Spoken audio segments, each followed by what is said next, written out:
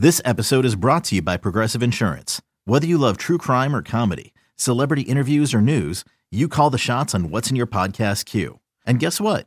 Now you can call them on your auto insurance too with the Name Your Price tool from Progressive. It works just the way it sounds. You tell Progressive how much you want to pay for car insurance, and they'll show you coverage options that fit your budget. Get your quote today at Progressive.com to join the over 28 million drivers who trust Progressive. Progressive Casualty Insurance Company and Affiliates. Price and coverage match limited by state law. Hi again, everybody. With Tribe Manager Terry Francona, this is Tom Hamilton. Welcome to the Manager Show, and it's brought to you by KeyBank. KeyBank is the official banking home of the Cleveland Indians. Big win yesterday, Terry, to end that series against Minnesota, and it started really with Trevor Bauer being dominant for about 5 innings. And, boy, I tell you what, you don't like to change your lineups, but you threw out a good one yesterday. You made Kip a heck of a hitter once again with 4 hits, 2 homers. Well, I don't think I made him a good hitter, but, the day before, and we might have been reaching, looking for a little bit of positive, but he hit 2 balls, pulled 2 balls foul that were just foul and really good swings.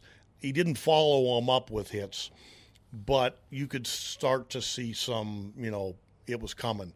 A lot of times with hitters, it's not just one thing. Sometimes they get a pitch and miss it. They foul it. When they're going good, they get another one to hit. When you're not, that was your only pitch. And we also wanted to put some lefties in there just to take away a little bit of because the kid yesterday was he's so tough on righties with that change-up and changing speeds. Lonnie took some good swings off of him. Kip did. And you know what? He's going to get going. But I did think maybe putting him in the leadoff spot, maybe a little more energy, and sometimes you're looking for anything. Well, and now today you've taken Edwin Encarnacion, moved him out of the cleanup spot to the number 5 spot. How come? Well, a couple things. One, just maybe take a little bit of the heat off it. Not heat, but just back him up one, really all it is. Doing this, we can keep our switch hitters, Santana and Ramirez, apart also. It's not a huge thing. I just think that it gives us balance until Edwin really gets clicking. Any news now? Let's talk about Corey Kluber and then maybe even first off, Brandon Guyer, who just went on the DL. Yeah, Brandon went and got his MRI yesterday, as we talked about, and it looks like he's about 4 to 6 weeks. I mean, he's got some damage in that wrist there, a sprained wrist. So got to let it cool down for about a week and then start getting him on some exercises, then start doing baseball activity. But he's going to be a little while. Corey Kluber is throwing a very light bullpen today, 20 pitches. Then, assuming everything goes well, a couple more days, he'll throw a full-fledged bullpen.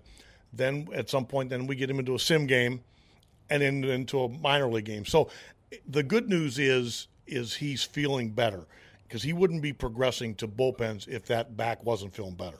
Does that give you any kind of a timetable how soon that Corey can be back? I think the timetable is completely on how he's doing. Mm-hmm. The last thing we need to do is when you have a need, you rush somebody that's not ready to be rushed, and you mess it up. And I told Klubs that yesterday.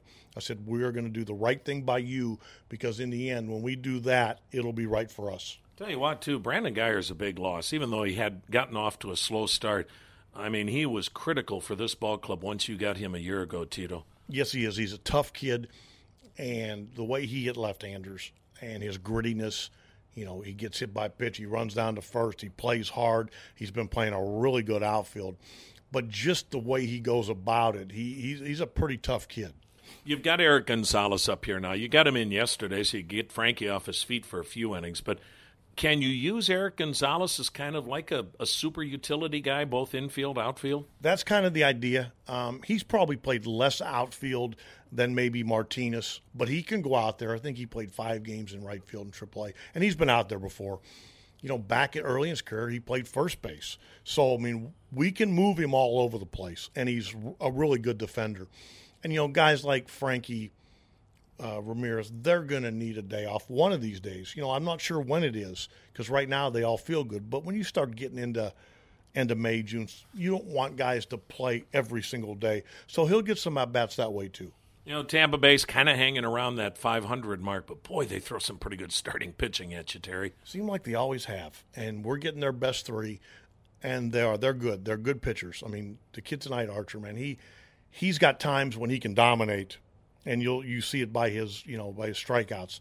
That slider, when he can get to that slider, when he's working ahead and get that slider, it's a wipeout pitch. It's one of the better pitches in the game. And the other guys, I mean, they always have pitched well, and it's no different